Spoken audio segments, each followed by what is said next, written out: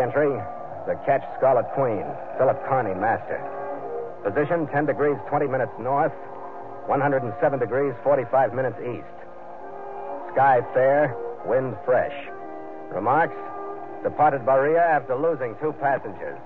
Reason for loss: the Green Tourist and the Temple Belle.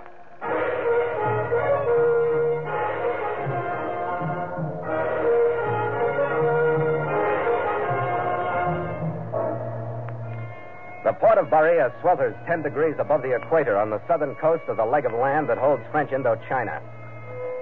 An hour spent there is too long. But I've known unscheduled ships like the Scarlet Queen to lay there for months before a cargo materialized out of the dilapidated warehouses that fringe the muddy, unkempt harbor. But due to our connection with the China traders, we were there only 3 days before we started loading a cargo of supplies for our company's trading station in Port Moresby, New Guinea. And not 2 hours after the whine of our winches and the swing of our cargo booms started to tell the harbor that we'd be headed out soon, 2 Americans arrived to buy passage across the China Sea to British North Borneo. Captain Carney? Yeah. My name is Matthias, Captain. Edmund Matthias. Oh, yeah. China Trader's office told us to expect you, sir. This is my son, Stanley. Glad to know you, Stan. Thanks, Captain. Mighty happy to be aboard. They were easy people to know. By nightfall, when we were loaded and only waiting for the dawn tide to sail, we were sharing our laughs and hopes with them, and had learned that theirs was a journey of leisure after years in Nevada spent dreaming about the wonders and glory of the Orient. I was in my cabin that evening making a final check of my bills of lading, and my chief mate Gallagher had taken Stan and his father up into town for a final drink. I'd got to the end of my list and was halfway into a fresh jumper when I heard feet hit the gangway and then the deck. Gallagher, what's the matter? It's a kid, Stan. He didn't show up. Take it easy. Show up where? He took a powder on the way up. Said he'd meet us at a bar at 8. Yeah, well, it's 10 now. We just got word that he was wandering into the native section on the waterfront all by himself. His old man's going nuts. Where is the old man? Waiting for us in the bar. We'd better get back up there, Skipper. Berea's no place for a green kid like Stan. Yeah. Break out a couple of 45s, Red. We'll go look for him.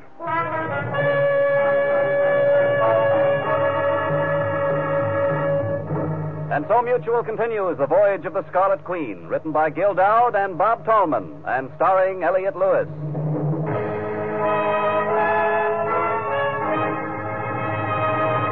The Scarlet Queen, proudest ship to plow the seas, bound for uncharted adventure. Every week a complete entry in the log, and every week a league further in The Voyage of the Scarlet Queen.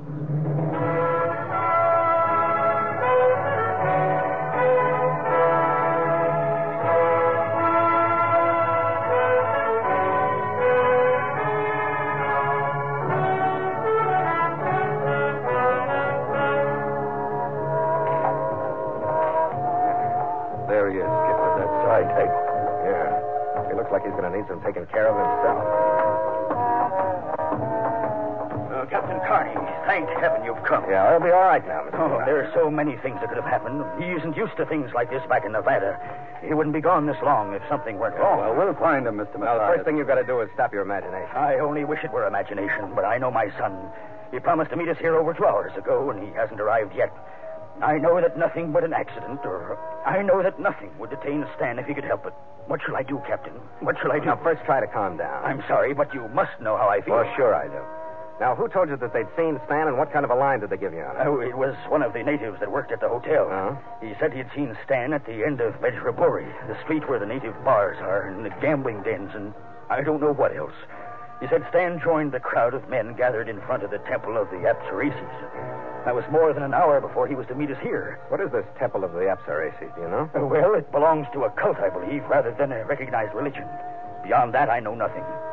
Captain, if I've allowed anything to happen to my son, I don't know what I'd say. I don't know what I'd do. Okay, Mr. Matthias. Take him back to the ship, Red. No, Captain Carney. I can't sit there and do nothing. With that calamity approach of yours, you aren't doing any good here. But, Captain... Never mind. You got the obituary all written. If he does have to be in trouble, it doesn't have to be any worse than being stiff from too big a load of native grog. Now, go on with Red and stay aboard. I'll see you later. Well, I was thinking that I ought to stick with you, Skipper. Two's better than one. I'm not going alone, Red. I'm going up to the China Trader's office and check with Lin Tishen. He's been in Bahia long enough to know every corner in it.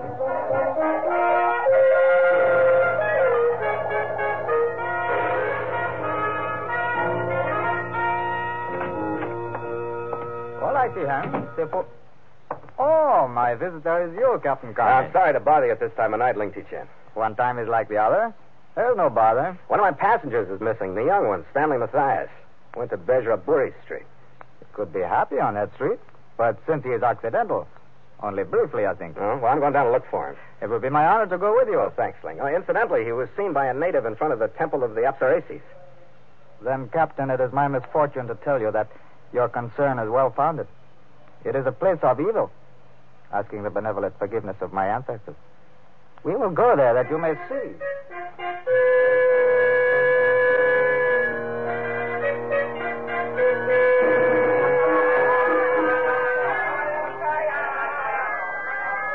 Bejraburi was an uncomfortable, jumbled street, lined by crowded buildings hiding their interiors behind shuttered windows and curtained doors. Mixed with the reek of its humanity was the stench of the harbor along which it stretched, and into which went its refuse, including some of the men who came there and were never seen again. It was an ugly street. So ugly that the beauty of the temple at the end of it was a shock. Orange flame flickered from two massive female statues. The temple of the Apsaresis gave the immediate impression of evil and yet beauty. The columns that supported the roof were more massive female figures. The carvings on the heavy doors that guarded the unseen interior carried out the same theme. And before this door, a woman danced. Behind her stood three more, swaying slowly back and forth, one of them chanting, the other two adding the music of native instruments. Ling Chen and I stood for a while at the edge of a scattered crowd of silent, almost hypnotized native men. Then he pulled me back into the shadows. You have been cursed, Captain, by viewing the temple of Apsaresis. It is the renewal in the form of a cult of an ancient legend that is told in the stone carvings on the temples of Prahan. What's behind it? What does it mean? The legend tells that the Apsaresis were creatures of great beauty, half human, half deity, who were sent by the gods to lead astray those mortals whose lives were without sin, and so prevent overcrowding in heaven. Huh? This audience tonight doesn't seem so saintly. Or aren't the creatures so particular these days? I know only this. Many strangers to Baria have entered the temple and have not returned. But I have not before heard of an Occidental whose mind was ready to receive the message of the Apsaresis. You wait here, Captain. I will find one of the watchers to speak with and perhaps learn more. Ling Chen joined the entranced crowd. I was left alone, listening to the monotonous chant, watching the monotonous gyrations of the dancer. The atmosphere was something between a dream and actuality. It didn't make sense, but there I was, faced by the ceremony. For a moment, it didn't seem too strange that young Stan Matthias might have been caught and drawn into it. I didn't realize that Ling Chen was back until he tapped me on the shoulder. Captain? Oh, what'd you find out? He entered the temple. I ache with sadness to tell you. How about the French officials? Would they help? They are most cautious. To them, sorcery as well as religion retains a dignity. They do not interfere. Yeah. Captain Carney, I fear that any warning I might give you would be heard only by your ears. Yeah, I'm afraid that's right. My mind is ready to receive the message of the Apsaresis. Thanks for the warning anyway, Ling.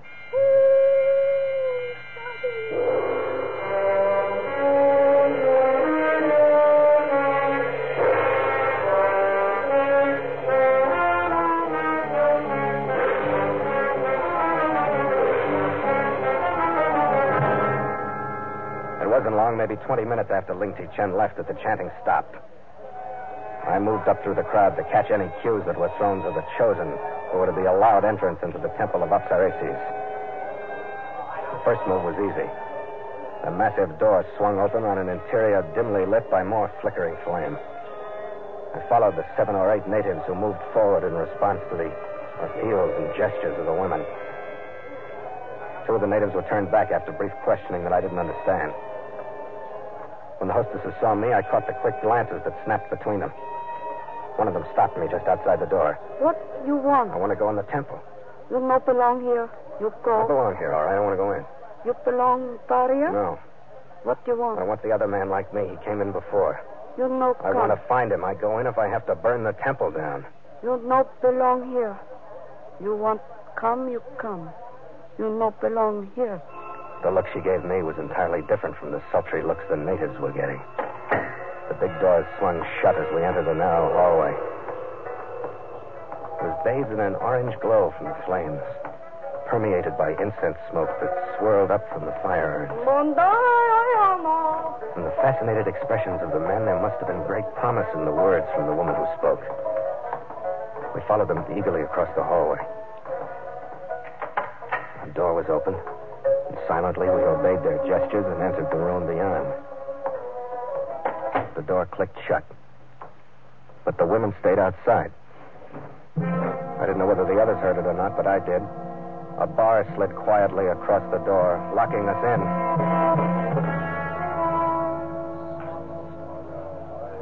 This room, too, was lighted by a pair of fire urns, but the odor here was different. Still incense, but mixed with it a thickly sweet smell that tingled a little in the nostrils. Made itself felt deeper in the throat. It was so subtle that I hardly noticed what was happening. It was almost pleasant. So that when I did realize, I couldn't make myself care enough to fight it, or to worry about it, or to worry about Stan Mathias, or to even wish that I was someplace else. I lay down on the floor with my fellow dreamers, staring at the ceiling, smiling, breathing deeply until I couldn't see the ceiling anymore. And then I floated away.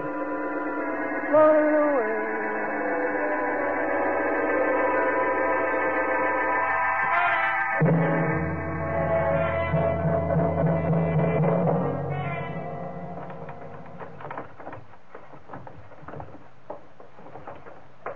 Even the hangover from it wasn't bad until I remembered what I'd come for and became aware of what was going on in the room. Here we go. There was no longer any feminine promise about it. Two squat, powerful natives wearing razor-sharp creases in their sashes were in the room. They'd opened a trap door in the floor. Through it I could hear water. They were herding the still weak natives through it and into a boat that waited below. When the last of them had been sent down, the trap slammed shut. The guards moved toward me. You get up. You come. Yeah, I'm ready to go. Go. Door.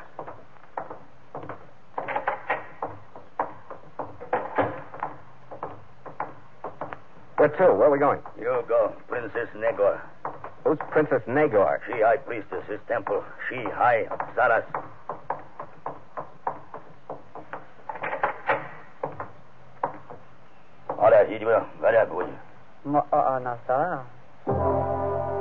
The high priestess, Princess Nagor, made a beautiful picture surrounded by the mysticism, the color, the sense of the temple of the Apsaresis. She lounged languidly on a raised couch. Her costume was in the tradition of early Sita Bari. Her face was beautiful, her mouth stained scarlet, her eyebrows penciled darkly. There was only one thing wrong with the picture. She wasn't native. Her coloring was Aryan fair, and she smiled at the surprise I was showing. The Princess Nagor bids you welcome. Thanks. The mortal seems surprised at the appearance of the high priestess, direct descendant of Bakan himself. I'm getting over it. I'm glad. You must have something to talk about since you entered the temple with the rest of my slaves. Yeah, that's right. Stanley Mathias. I came after him. You won't get him. Captain Carney, he's my own special slave. Maybe if you get down off that throne, we can talk sense, huh? And he's deeply in love with me. You'll see that yourself. What's the deal, Princess? You want money? You want me to pay ransom for him? You insult me, Captain. My income is more than sufficient. I want him near me, and he's quite willing to remain. This is a little thick after the rest of your act. I saw Stan at 6 this evening, and he was quite willing to be leaving this hole in the morning. Now, what do you want? Shall I make an offer? I want nothing. This life is a lonely one. I saw Stanley on the streets one day. He's handsome and fair and young. I saw to it that I met him. He came to say goodbye tonight and tell me he was sailing with you. But he changed his mind. Now he's here. He will stay here. And live this fake of yours? He's not crazy. Call it fake as you like. Only you miss the fact that it's quite profitable. The 6 natives who came in with you will bring 40 francs apiece. My turnover each night is between 30 and 50. Huh. You look puzzled, Captain. Yeah. Labor in the interior, Captain. A ready market in the mines and the plantations and the gardens of the mandarins. Under the sedative you received, they all signed 3-year contracts. I'll keep my mouth shut about what I think of that, Princess. All I want out of here is Stan. Prisons are tough on the equator. I don't think he'd do so well sharing that with you. Captain, I don't want to argue with you. Why don't you talk to Stan? Maybe you remember that's why I came. I really don't know why I bother, except that I like to make righteous men like you swallow their words. I'll have him come in, but in case you have any rash ideas, please remember the guards. I'll try to remember them, Princess. I'll try to.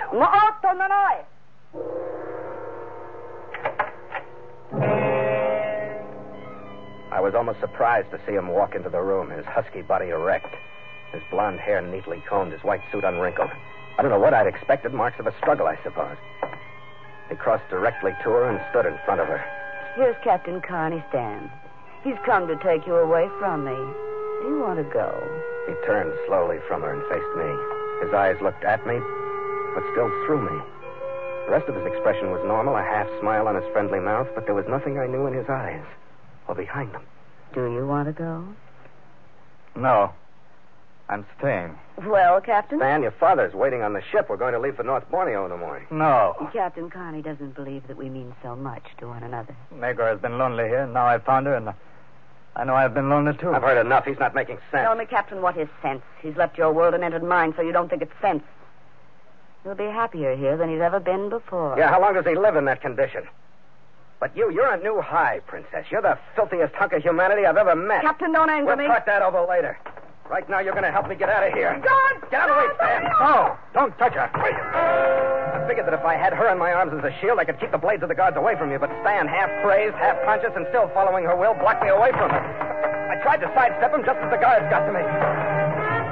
Sword hills hit the back of my head and staggered me forward. Two pairs of arms took me, pushing forward on my elbows and back on my wrists. The pain streaked to my shoulders, and I stopped struggling. I've warned the guards I want no blood here, but out of no kindness to you. That's fine. I'd be ashamed to accept You realize, of course, Captain, that since you've bothered to come here, you're a great menace to me and my temple.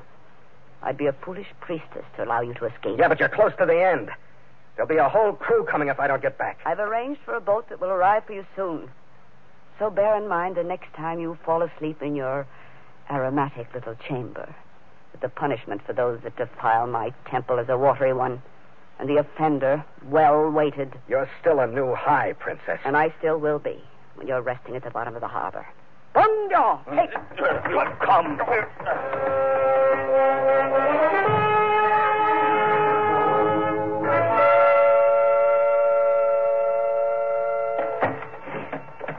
My only advantage over the last time the door closed on me was that at least I knew what was in the room with me, and I knew where it came from. As soon as the guards were out of hearing, I knocked the fire irons off of their pedestals. I stomped the charcoal embers that burned under the drug, holding a handkerchief over my nose. The smoke didn't lessen any. The activity increased my breathing. I tried to smother them with my sweat-soaked jumper.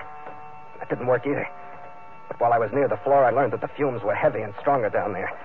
I climbed up on the pedestals, groping in the darkness, staggering as the stuff took hold. But I found fresher air up there and cleared my wandering mind with it. I tried the sloping ceiling for weakness. Found none. Filling my lungs, I went to the floor again.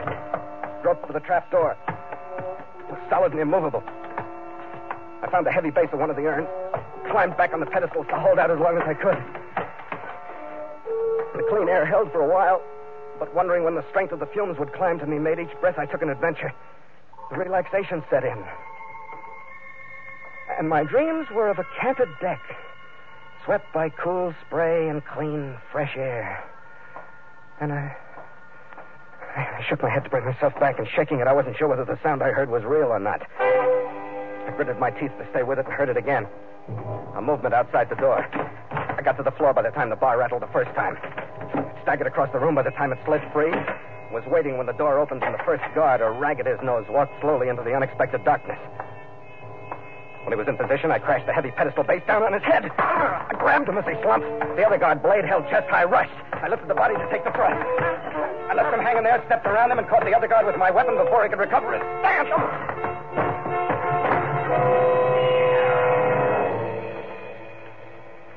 I barred the door on him.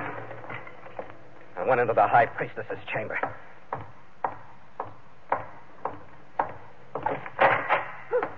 What is this? What's happened? Come on, Stan. Snap out of it. Let's go. No, you can't. He's going to stay. Where are my guards? Come on, Stan. He's going to take you away from me, Stan. Don't let him. Fight, Stan. Fight so you can stay with me. Get away from her. Get away from her. Fight. Get away from her. I thought he'd be a pushover in the dream he was living, but I was wrong. I couldn't hurt him. He didn't land many, but those he did were solid with power. I dropped his head as a target and shot for his throat. He was like dead flesh. He didn't feel anything, and my own weakness was coming back to me. I put one into his solar plexus that rocked him. I put another one in, and another one. Finally.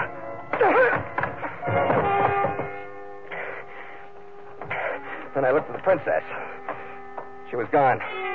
I unlocked the door that I barred on the guards, then I went to the big fire urns in the entrance hall, tilted them so that the flames licked up the walls. Bent down, threw Stan over my shoulder, and left.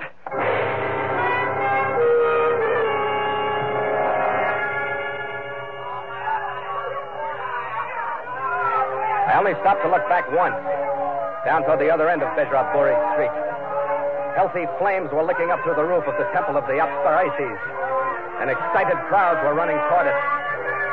Then I went back to the ship.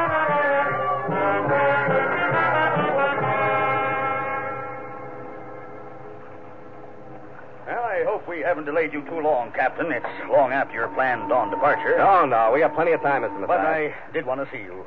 The doctor sent Stan up to a hospital in Saigon, and he was almost back to normal before he left. He says he hopes you understand, Captain. If anybody does, I do. I got a whiff of that stuff myself. He doesn't remember a minute of it. No? Well, you tell him from me he's lucky. And that the French officials got his girl. She started life as plain Hortense Croft in Milwaukee, Wisconsin. It's quite a descent from that to High Priestess of Berea. Yes, I'm Yeah, I'm sorry, too, Mr. That it happened and that you can't make the crossing with it. Captain, one is so limited in Berea, but I'd like you to have this. Well, splashes. Sounds good. Thank you. Of course, anything I'd say in thanks would be completely insufficient. But, Captain, if you ever get to Nevada, we'll try in some way to repay you. Wow, thanks. I'm in mining, just outside Ely. And if you ever get sick of this life and want to settle down, just let me know. My hand on it, Captain. I promise you a position. I'll keep that in mind, Mr. Matthias. I'll keep that in mind.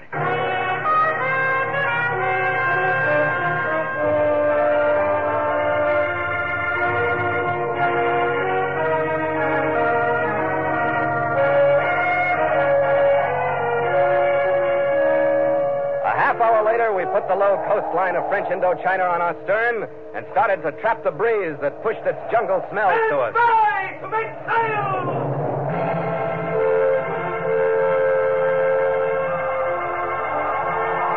There was a long leg ahead of us to Port Moresby, and the crewmen, looking forward to the even flow of sea life, snapped to their stations at Red's command. Port sheet! Make sail!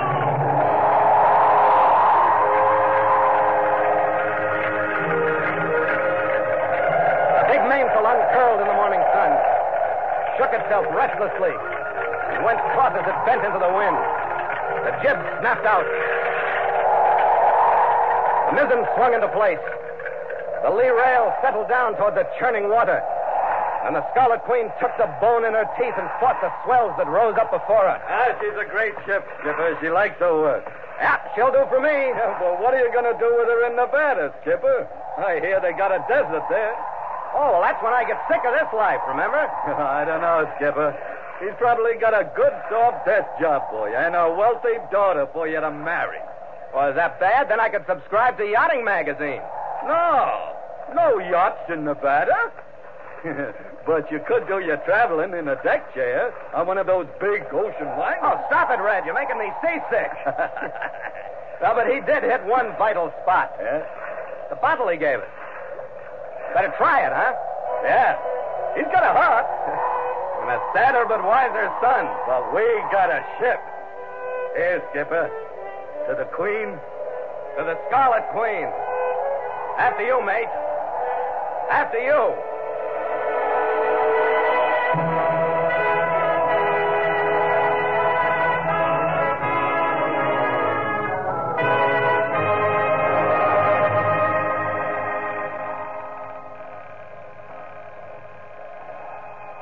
Log entry, the Ketch Scarlet Queen, 5:30 p.m. Wind brisk, sky fair. Mainsail and mizzen reefed. Ship secure for night. Signed, Philip Carney, Master.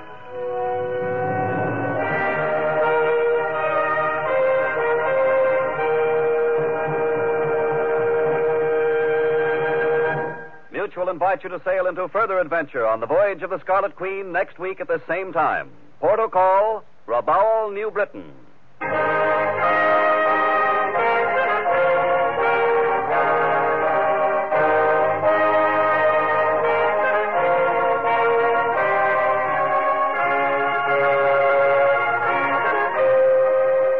The Voyage of the Scarlet Queen stars Elliot Lewis as Phil Carney with Ed Max as Gallagher. And tonight featured Gloria Blondell as the Princess with John Daner and Ben Wright. Music scored and conducted by Richard Arant. The Scarlet Queen, produced by James Burton, is written by Gil Dowd and Bob Tallman.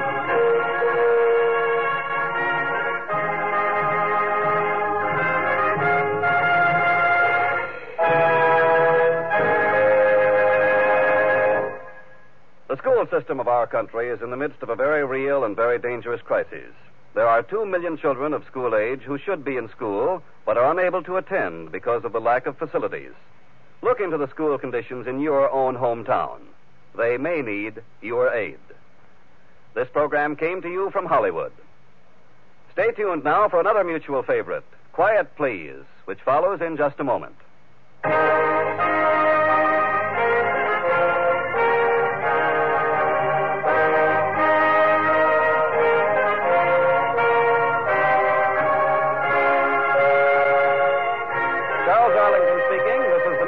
Broadcasting System.